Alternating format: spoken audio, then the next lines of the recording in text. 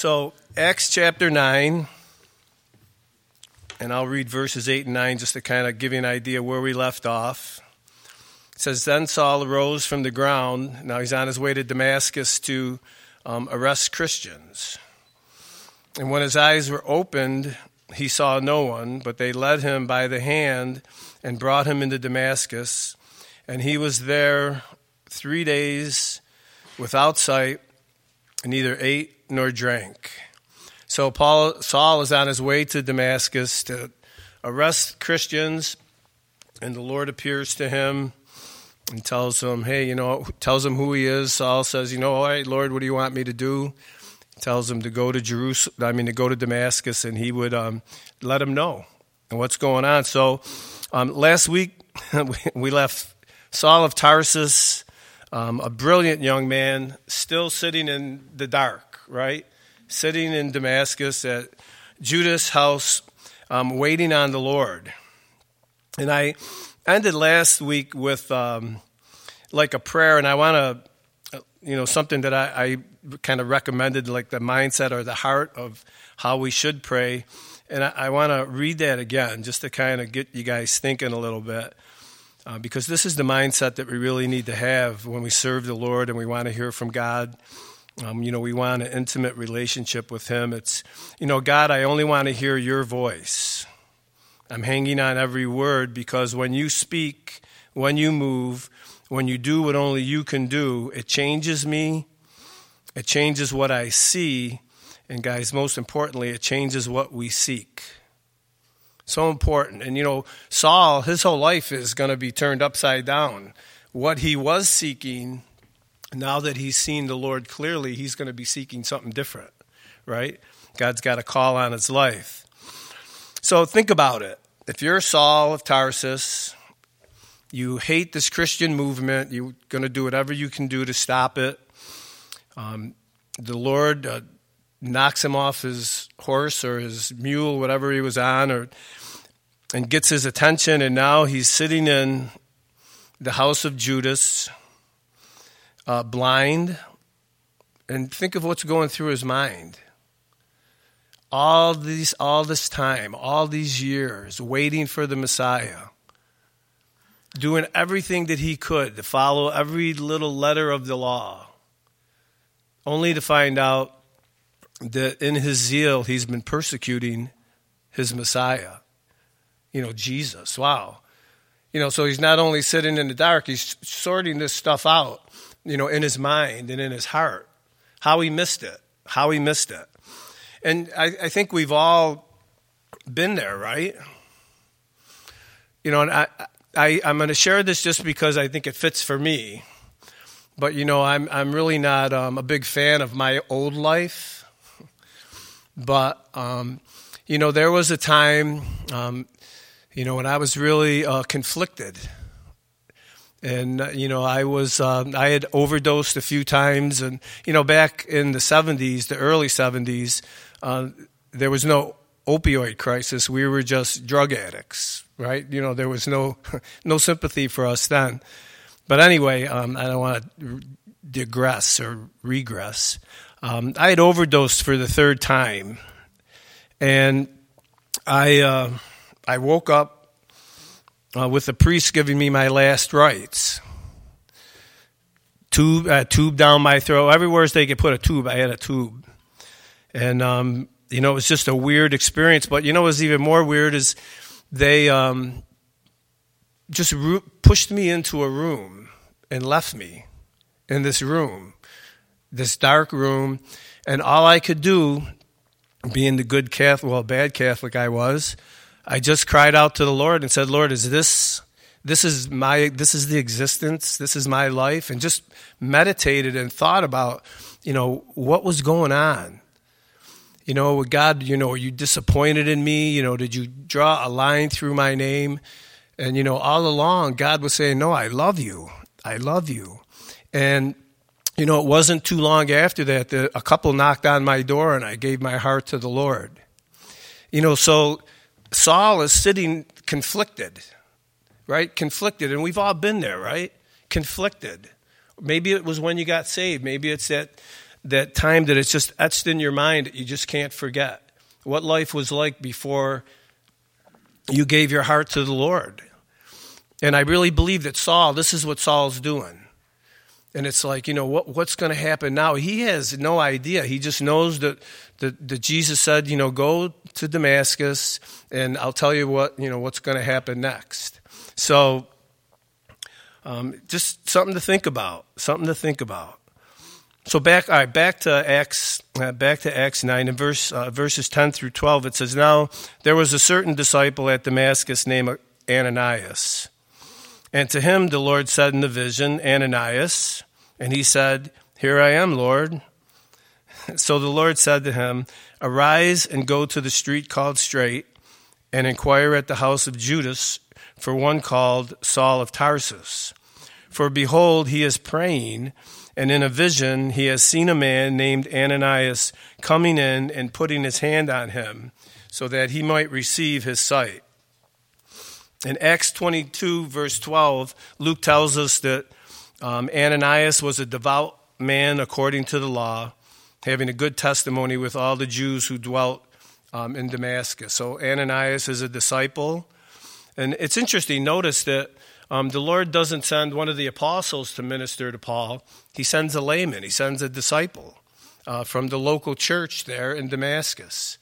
And I think that's pretty cool. And I really like Ananias' response too. When, the Lord calls his name, he says, "Well, here I am, Lord." Like he's excited and ready to go.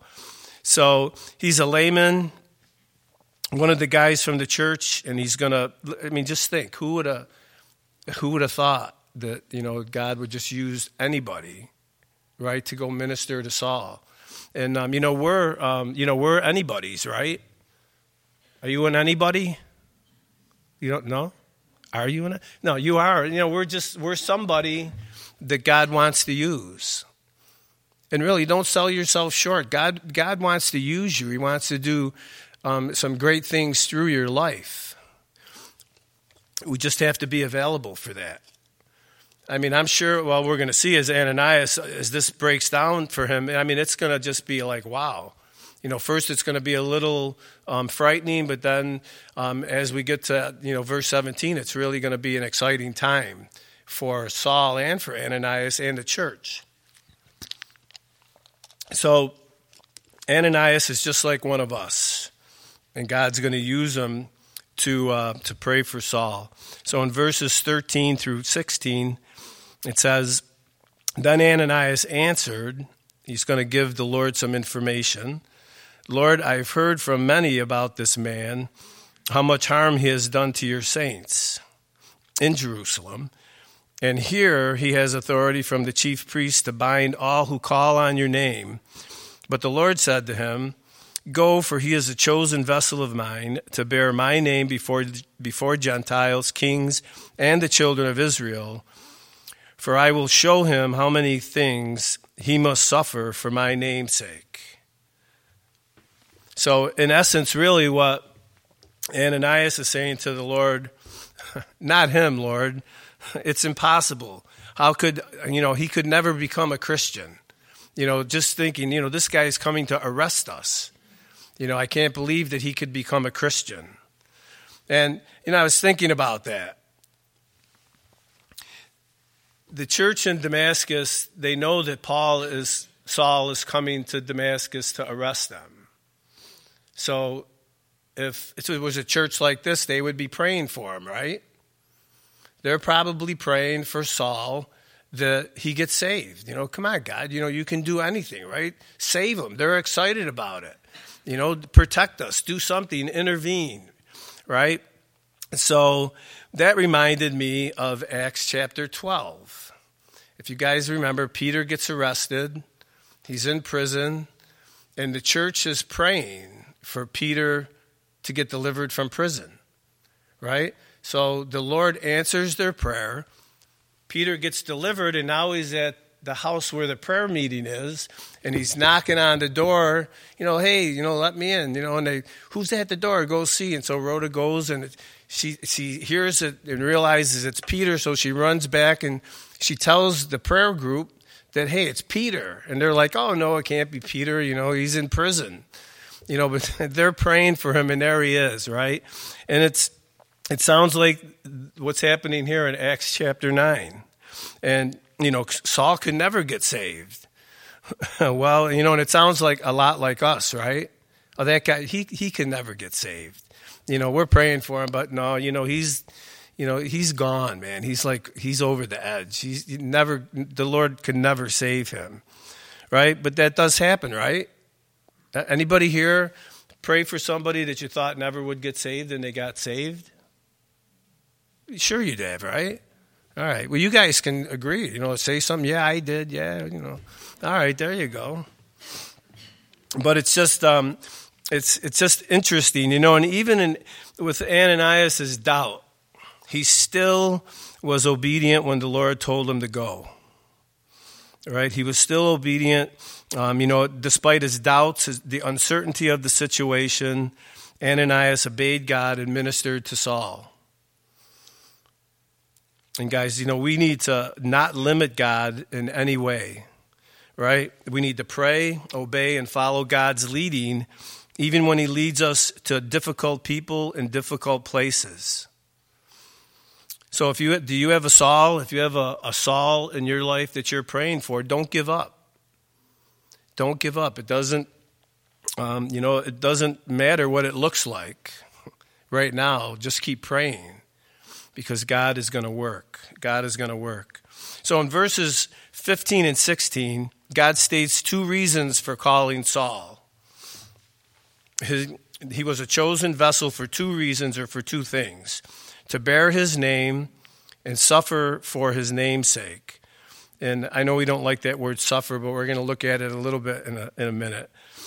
And of course, these reasons apply to us today, right?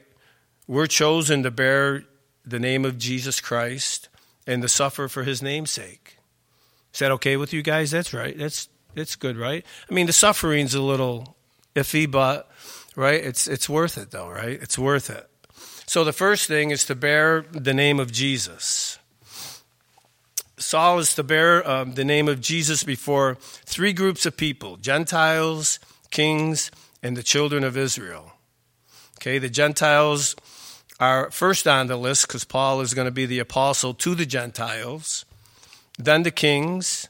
And of course, if you have already read through the book of Acts and you know a bit more about Paul's life, he did just that.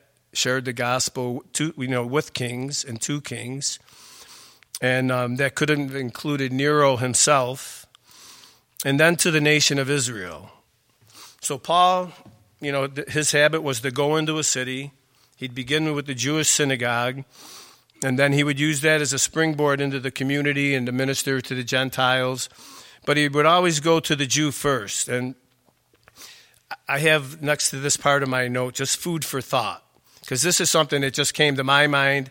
I'm going to throw it out there for you guys, and you can do with it what you want. You can look into it a little later. But think about it. God told Ananias that Paul's ministry was to the Gentile first, secondly to kings, and lastly to the people of Israel. However, Paul would keep trying to minister to the Jew first, and in doing that, he got frustrated in the process. Okay? So could it be the reason that we get frustrated at times in serving the Lord is because we've tweaked his plan just a little bit? And something to think about. Of course, Paul's ministry was, God's hand was all over it, obviously. And we know that his heart was to the Jew first. So I'm just saying that it just stuck out in my mind. I don't think there's anything deep here other than I want to just let you guys know how I think. These things just came to my mind. And, then I thought, sometimes I get frustrated with ministry. And then when I think about it, it's usually I'm off somewhere in my thinking or just hearing from the Lord. So that's just, that was a free one. There's no charge for that. All right. So the second thing that the Lord said is he will show Saul how many things he must suffer for his name's sake. And, Paul made a choice to suffer for Jesus. Nobody twisted his arm. He wasn't forced. God didn't make him. Paul accepted the suffering along with the Lord. He was going to suffer. We know how much he suffered for the sake of the Lord and for the gospel. He knew that from day one. And I think that sometimes that slips our mind when we get into difficult situations or we feel like we're, that suffering comes in our lives. God didn't promise us that we wouldn't suffer, right? So, don't, but I guess, take the mindset of Paul. Listen to what Paul said about it in 2 Timothy 2 and verses 8 through 10. You could jot that down and I'll read it for you.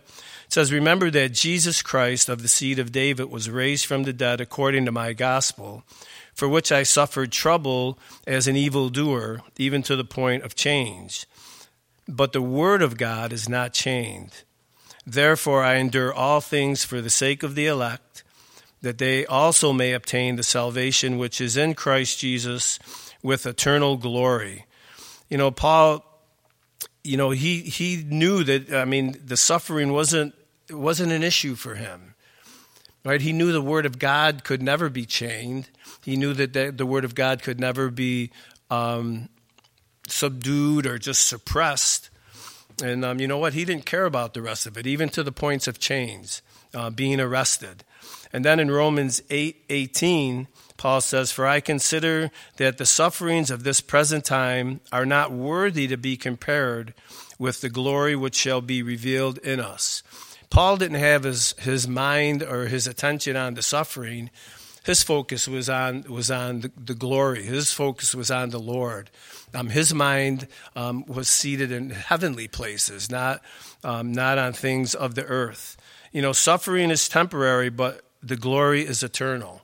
And when you keep that in mind, things go a lot easier when we go through difficult times. All right, so as we look back at Paul's conversion,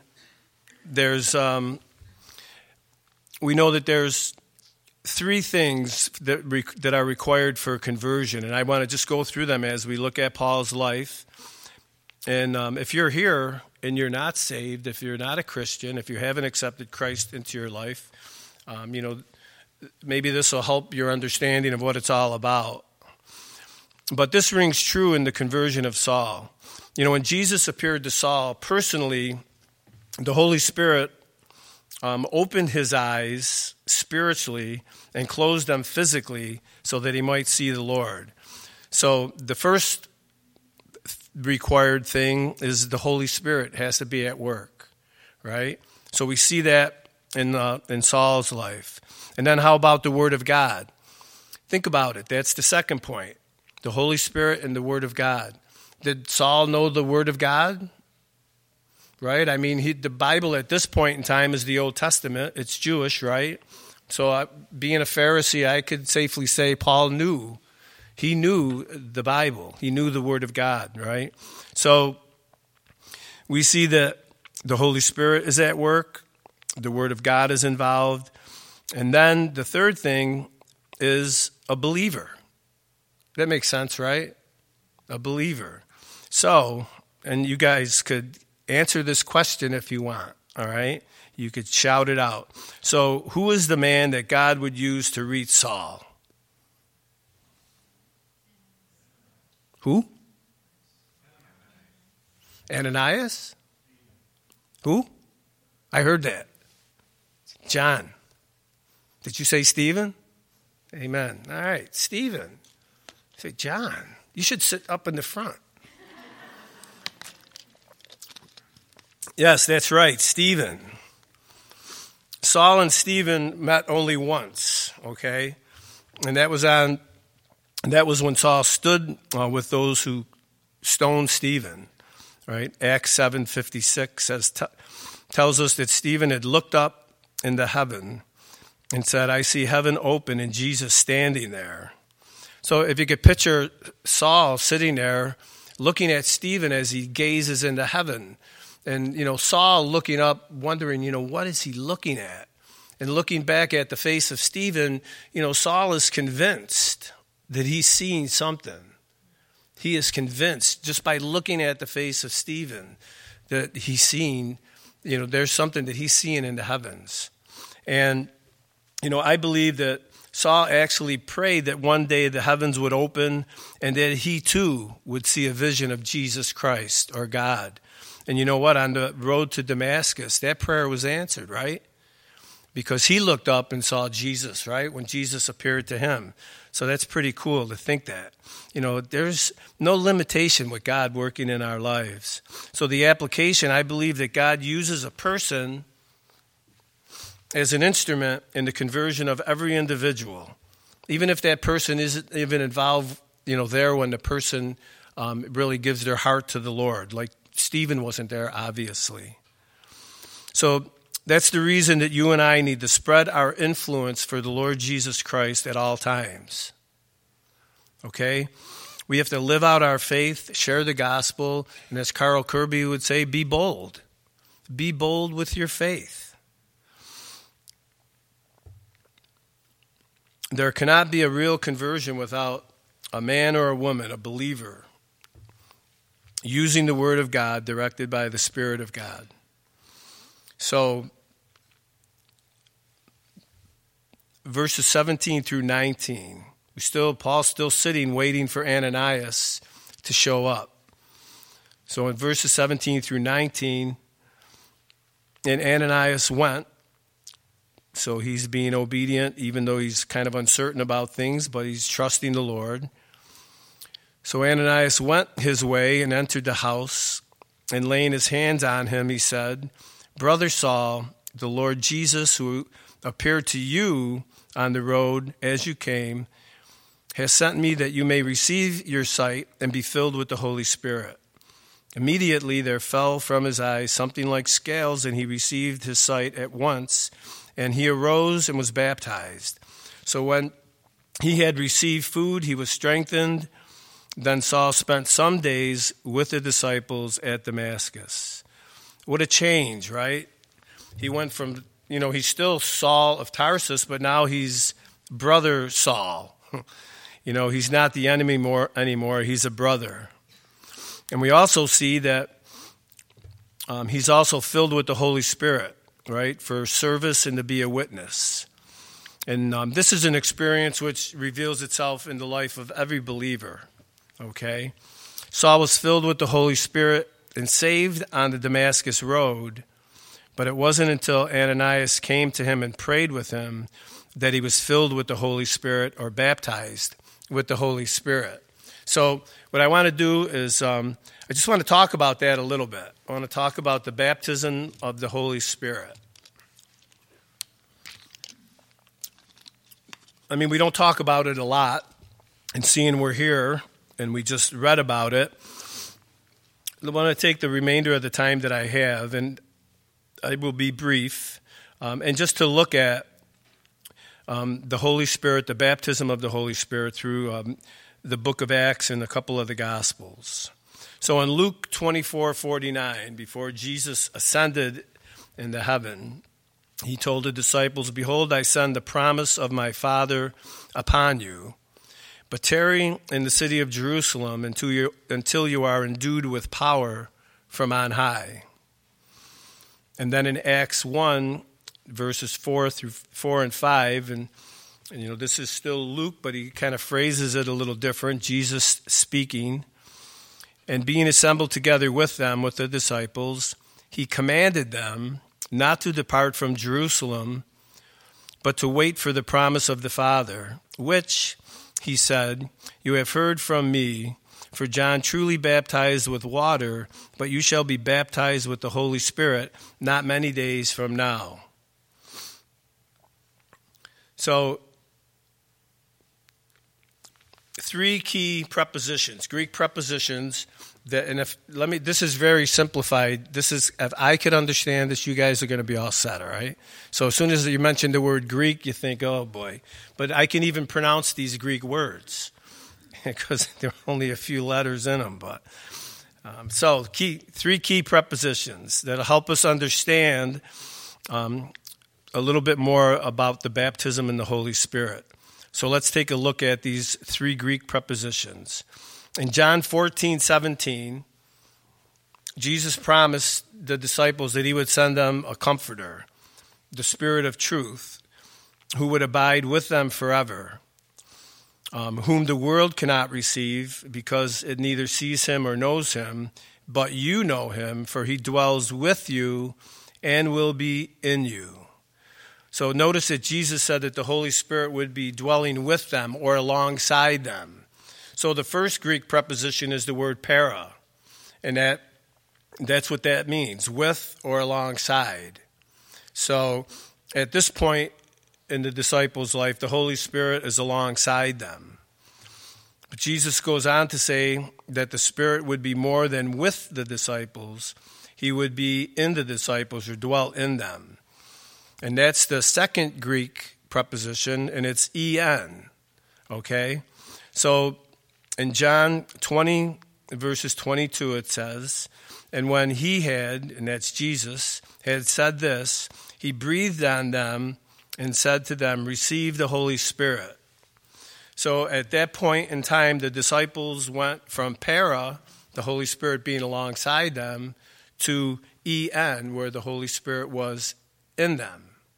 Okay, you guys following me so far? Anybody? All right, good. All right.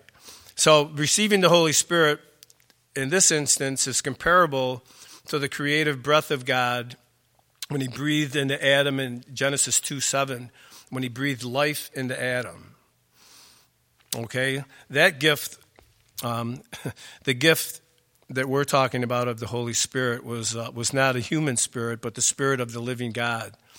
So Jesus breathed into them, and they received the Holy Spirit.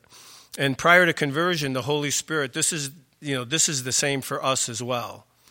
The same two prepositions characterize your own experience. And those three requirements that we just talked about, the Holy Spirit, the Word of God, and a believer, those are the same. That's what happened in our life, right? We know somebody shared the Word with us, and the Holy Spirit brought that conviction, right?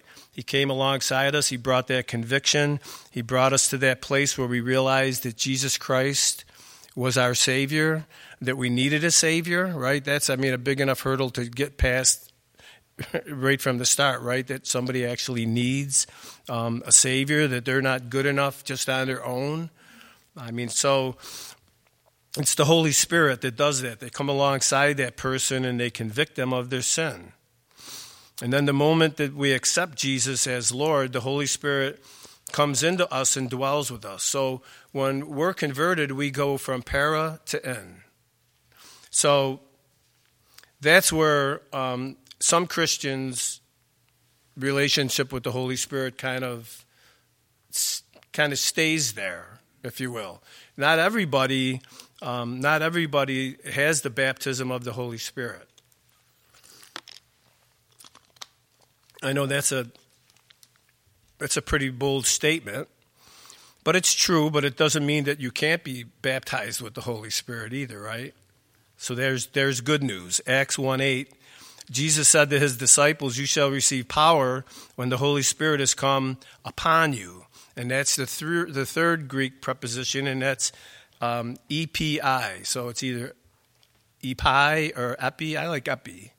All right. So, and you shall be witnesses to me in Jerusalem and in all Judea and Samaria and to the ends of the earth. So that epi experience is when the Spirit comes upon you. And that's exactly what Jesus told the disciples. You shall receive power, dunamis, right? Power when the Holy Spirit has come upon you. So the epi empowers the believer for service. It's an outflowing of the Spirit. It's the flowing forth from my life, that dynamic, that dunamis power of God's Spirit working through my life and touching those around me. So it's one thing to have the Holy Spirit alongside us, and then it's awesome, right? When the Holy Spirit, we get saved and He dwells in us.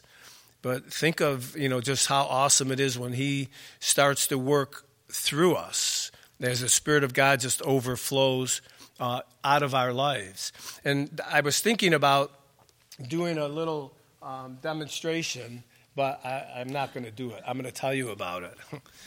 So if I had, said, this bottle, right, and if I had a glass here, so this would be the Holy Spirit alongside me, right?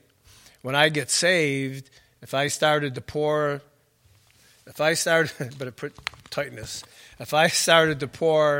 the water into the glass, that would be the EN, or the Holy Spirit dwelling in me, right? And if I just kept pouring and filling that glass fuller and fuller, eventually it would overflow. And that's that epi experience when, we're baptized in the Holy Spirit, and the Holy Spirit just overflows out of our lives. So you'll be able to see it a little clearer in the life of Peter. So I'll read a couple verses out of Acts 2. You guys don't have to turn there. So the disciples were empowered to serve, right? And notice the difference in Peter. I mean, keep in mind when Jesus was being led to be crucified, these guys were nowhere to be found. I mean, Peter was kind of at a distance, but, he wasn't overly enthused about being associated with Jesus, right? When he was confronted those 3 times, it was like, hey, I don't know the guy. I mean, he got pretty rude at one point when he was denying Christ. But when Peter stood up on the day of Pentecost and boldly, and I highlighted that, boldly preached the message of Jesus Christ to the people, the Holy Spirit brought conviction to their hearts, and they cried out in verse 37 of chapter 2, "Men and brethren, what shall we do?" They recognized their sin and what had gone on was wrong, and that Jesus was the Messiah. But, on the day of Pentecost, Peter was baptized in the Holy Spirit.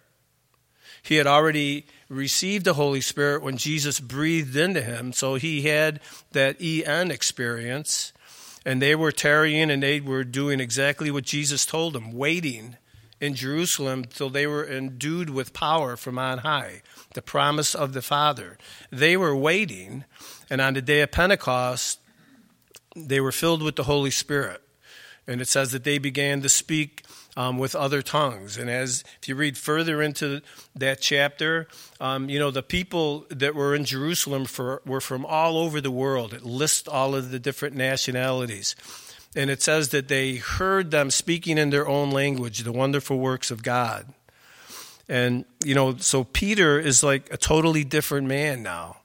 He's totally different. He's not following Jesus in the shadows. He's standing up and he's proclaiming Jesus Christ boldly. Boldly. He's filled with the Holy Spirit to overflowing. And listen, when they say, "Hey, Peter, what must we do?" And he responds in verse 38, "Repent and let every one of you be baptized in the name of Jesus Christ for the remission of sins, and you shall receive the gift of the Holy Spirit." The gift Peter was talking about was that epi, that not only that EN, the Holy Spirit in us, but that they would receive the Holy Spirit, of, the power of God's Spirit flowing out of them for service.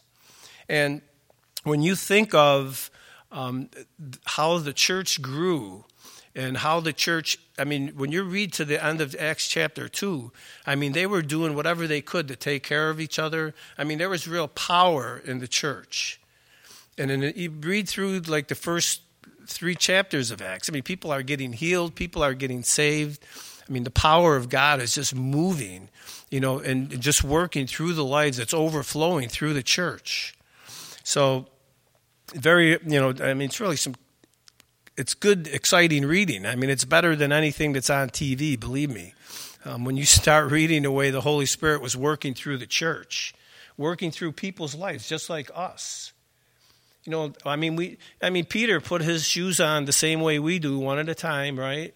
Unless they didn't tie, then you could just slip into both of them. But, you have to understand that. You have to understand that, everything that made the people that we read about in the book of Acts and throughout the Bible, what made them stand out, everything that caused them to be that way, you have access to. You're filled with the Spirit of God. You're born again. You have the Word of God. You know, what we need now is to just allow the Holy Spirit to just overflow our lives, that we would have that boldness. You know, I don't know where I found this paragraph, and I apologize for that, but it says the greatest need in the church today is a renewal of the teaching on the subject of the Holy Spirit. Only then will you and I be empowered to go into the world as effective witnesses for Jesus Christ. The only hope for our nation today is spiritual awakening that begins in the church with a fresh movement of the Holy Spirit upon the lives and hearts of the saints of God. Revival starts here with us. John Randall at the last pastors' conference said that stand here and draw a circle around yourself. And he said that revival starts in that circle. You know, revival starts with us. So it's an exciting challenge for the church. You know, because I know that we all talk about what's going on in the world, and gee, it would be great if this, or it'd be. You know, guys, we're the solution. The Word of God is the solution. You know, we need to be more vocal about that. All right? And you guys know what I'm saying. Don't, hit people over the head with your Bible. But you know what?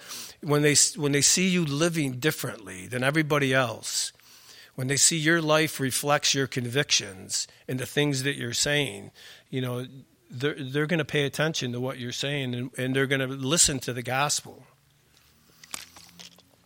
All right, so let me confuse you a little bit more about this, and I want to just quickly talk about where these accounts are in the book of Acts, and just want to show you that everything's a little different. So there's no, if you have a question later, there's no cookie cutter answer to your question. So that I'm going to tell you that before you ask me. But no, there is no cookie cutter answer. Let me read a few of these things to you. In Acts chapter 2, we talked about that a little bit.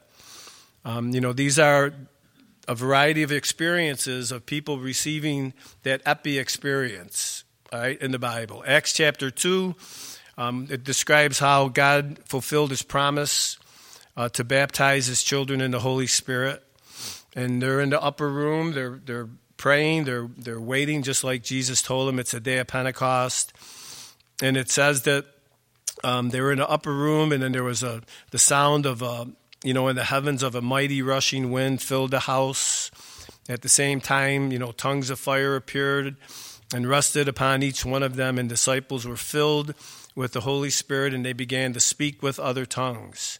So, they're there, they're praying, they're in the upper room, waiting like Jesus said, and they're, boom, the day of Pentecost, they're filled with the Holy Spirit. Acts chapter 8, a great revival breaks out. The end of Acts chapter 7, Stephen is martyred. So the apostles stay in Jerusalem. The rest of the disciples are spread out. Philip goes to Samaria. He starts preaching the gospel, and people are getting saved. And in verses 14 through 16 of chapter 8, it says, "Now when the apostles at Jerusalem heard that Samaria had received the word of God, they sent Peter and John to them, who when they came down prayed for them that they might receive the Holy Spirit.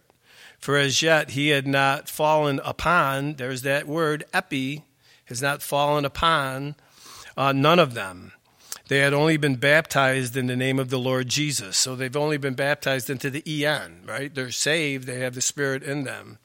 But the Spirit hadn't fallen upon them yet. And it's interesting that they called for Peter and John. And if you remember, Jesus told Peter that he had the keys to the kingdom of heaven, right? So Peter was going to be the one to unlock the gospel to first the Jews in Acts 2, then the Samaritans in Acts 8, and then we're going to see in chapter 10 the Gentiles. So Peter is present at each one of these instances when the gospel goes from the Jew to Samaria, the Gentiles, the uttermost parts of the earth. So, that's just a little side note for that. Although the believers had been baptized in the name of Jesus, they had not yet received the gift or the baptism of the Holy Spirit. So when Peter and John laid their hands on them and prayed for them, they received the Holy Spirit. So there's no manifestations here. Nobody doesn't say anybody spoke with tongues or anything different. But one thing to notice that it was subsequent to conversion, just like Acts chapter 2. We're talking about what happened in Acts 9. Acts chapter 10, next chapter that we'd be getting to, Peter is up on the roof getting, praying, and he has this vision of all of these different animals that are unclean, and God sets up this whole scene for him to end up at Cornelius' house. Cornelius, he has a vision, and God tells him to send some men to go get Peter. So Peter goes. He gets there. Cornelius has all his friends and family there. Peter starts sharing the gospel, and it says that while Peter was declaring the truth of Jesus, the Holy Spirit fell upon them, epi, that same word, on all those or all who were hearing the word, and they began to speak in tongues. So in this case, it appears that the Gentiles' conversion and their filling with the Holy Spirit was simultaneous, same time. So you could see that they're different. They're different. Acts 19. Paul had come to Ephesus. A lot of people there believed through the ministry of Apollos. But Paul discerned something's lacking. These guys, just seem like something's missing. So in verse 2 of Acts 19, he said to them, "Did you receive the Holy Spirit when you believed?" In other words, have you had this subsequent relationship? Did you receive the Holy Spirit? And they responded, they didn't even hear that there was a Holy Spirit. So it says in verses 3 through 6 of chapter 19, "And he said to them, 'Into what then were you baptized?' And they said, 'Into John's baptism.' Then Paul said, 'John indeed baptized with a baptism of repentance, saying to the people that you should believe on him who would come after him, that is, on Christ Jesus.' When they heard this, they were baptized in the name of the Lord Jesus. And when Paul laid his hands on them, the Holy Spirit came upon them, epi, and they spoke with tongues and prophesied." So once again, the baptism with the Holy Spirit is subsequent to conversion, but this time with manifestations, right? They spoke in tongues and prophesied. So notice, guys, and I mentioned this, that no two of these experiences in Acts are identical, okay? This reminds us that God is not bound by a certain method or by a particular way of doing things. And that's okay, right? He's God. If he wants to do things in a certain way, he could do them however he wants, right? But they were in order. I mean, they're clear. They're not confusing. There's the way these things have happened. The Holy Spirit is documented accurately in the Word. It's not confusing, right? So, God can act the way he wants. And I don't mean that like, I mean that in a good way, in a respectful way. All right, sometimes, people get a little bit of a problem with that, like, oh, God is mean, or God, he's always got to have his way. But, I'm not Christian people. I'm talking, did you ever talk to somebody sharing the gospel and they, like, have that kind of attitude? Why is God always got to be right? Why do we have to do it that way? Well, because that's the way God wants to do it. I mean, I guess you got to take it up with him. So I have a suggestion, and we're going to close. There's no pat answer to, if you're sitting here and you don't know if you've been baptized in the Holy Spirit. In Luke 11:13 it says, if then being evil talking about a natural dad, to know how to give good things to your children, how much more will your Heavenly Father give the Holy Spirit to those who ask Him? You know, when in these instances when there was when it was brought to light that, you know, that these folks hadn't received the Holy Spirit in the manifestation like that they prayed for them. They prayed for them and they received it. You know, and I'm saying that could happen today. If that's how, you know, if that's where you're at, you're not sure, we could pray. You know, in Acts 2, they were just praying in the presence of God and they were filled with the Holy Spirit. I wish I could say that if you did A, B, C, and D, then this would happen. But, you know, my suggestion is to be sensitive, seek the Lord, stay open to whatever or however God wants to work in your life. You know, don't look for a certain sensation or a reaction or a response. And, you know, I know there's groups out there that say if you don't speak in tongues, then you're not filled with the Holy Spirit.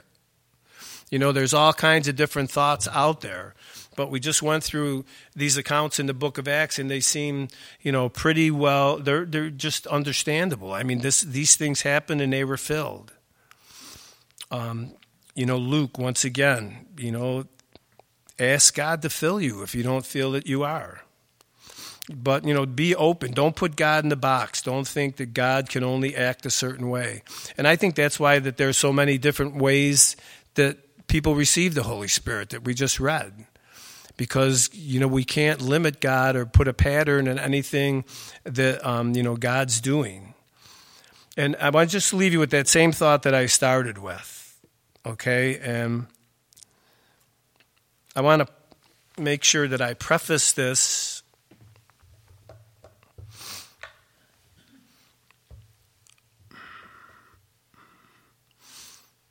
you know, God wants to invade our life, right? God wants to fill our lives to overflow, and He wants to give us as much as we can handle, right? As much as we're willing to take, I guess. You know, I don't know if I'm explaining that well enough, but you know, it's a heart issue. It's an attitude of the heart, and it's that part of that prayer that I read to start. And this is the key to receiving anything from God, okay? When the only thing we want to hear is His word. The only thing we want to, you know, the only person that we want to hear from, is Him. And everything else just needs to, you know, kind of fall by the wayside. You know, our heart needs to long for the Lord. You know, that's why these words really motivate me.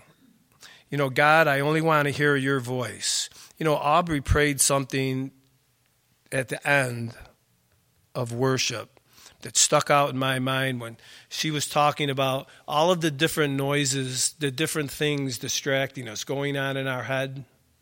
You know what? When we get to the place when, God, I only want to hear your voice, you're in a good place. You know, when you're saying that from your heart, you're in a good place. I'm hanging on every word. You know, when you're reading the Bible in the morning, whenever you read it evening, I hope you read it a lot. But when you're reading it, are you reading it to get through your reading for the day? Or are you hanging on every word that God is saying to you? Because you know what? God speaks to us through His word. You know, maybe we've trivialized the fact that we have a Bible and we can read it. I don't know. But you know what? We should be reading the Bible and hanging on every word that God is saying. Even if it's numbering the tribes in the Old Testament or whatever. But it's still the Word of God. It's still the Word of God. So, God, I only want to hear your voice. I'm hanging on every word, Lord. Not just some of the things that get me excited or, you know, the promises. No, I'm hanging on every word. The fact that you've called me to suffer for your sake. That's a hard one to hang on to, but we know it's true. Okay? Because when you speak, when God speaks, God, when you move, when you do what only you can do, it changes me. You know, I don't know about you guys, but I want to be changed. I want to be changed. You know what? By the end of the day, I hope I'm changed a little bit more. You know, and tomorrow morning when I wake up and start the day, I hope I'm changed a little bit more. You know, it's just an ongoing process, right? I mean, we're all up for change, right? You know, God, continue to change me, continue to shape me and mold me into the image of your Son. I've had enough of me. You know, 66 years of me is a lot. You know, I just want more of Jesus in my life. I don't want people to see me. I want people to see Christ. And you know what? That should be where all of our hearts are at. You know, and when we're talking about being filled with the Holy Spirit, overflowing, if this is your attitude, it's almost impossible for you not to be filled with the Holy Spirit in that way. When God is everything to you, when the Word of God, when you're hanging on everything that God is saying and speaking into your life, He's changing us. He's changing us. And you know what? He changes what we see. And when He does that, you know what? It automatically changes what we seek. You know, I'm not seeking things that I used to seek. And hopefully tomorrow I'm going to wake up and seek better things, right? You know, when God changes us, He changes everything about us. And, you know, when He changes what we see, and He changes what we seek. You know, my prayer for you guys is that, you know, you would get to this place, you know, and, you know, and it's not like, oh, I'm here, you know, it's something, it's an attitude of the heart that just has to be, it's a daily thing. It's a daily thing. You know, just wanting more of God in your life, wanting to be more of a light for the Lord. Man, it's amazing. It's amazing. And you know what? God wants to do it too. So cooperate with what God wants to do and things are going to really change.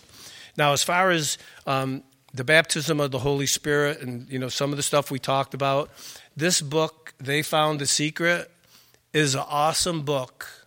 It's 20 transformed lives for people in history. Oswald Chambers, Amy Carmichael, John Bunyan, Dave Barbero. Oh, no. No, I'm not in there. But no, these guys, how the baptism of the Holy Spirit changed their life and their ministry. There's 3 of these in the bookstore. We can order more if you're interested and you don't get one. But and one last thing, you know, I had already talked to Pastor Rob, and he's praying about it. You know, we would love to do like a Saturday, like we did the New Believers class, but do like an 8-week or 10-week class on the Holy Spirit. You just, you know, to get right into it and just spend some time, you know, looking at the ministry of the Holy Spirit. So keep that in prayer. You know, we'll talk more when Pastor Rob gets back. But it would be nice to have all you guys sign up and take the class. It would be great. So let's pray. Lord, thank you so much that you saved us the way you found us, but God, you refused to leave us that way, and we're so thankful for that. And I pray, Lord, that we would cooperate with those things that you're trying to do in our lives. And, you know, something that, you know, Ananias' response to you, Lord, when you called him, he said, "Here I am." And I pray, God, that would be our heart. Here we are, God. Here we are. Speak to us. Use us. Lord, just continue to do that work in our lives, God. I know that I'm hoping everybody in this place, Lord, has a relationship with you. And if there's anyone that doesn't, I pray that, God, that you would just work in their hearts, that they wouldn't leave here without getting their life right with you, Lord. So we praise you and thank you for filling us to overflowing with your Spirit, for using us, that we would be lights for you, Lord. So be with us the rest of the day. Continue to have your hand on Pastor Rob and the saints in Israel. And God, we just thank you and praise you for who you are. In Jesus' name, amen. Amen.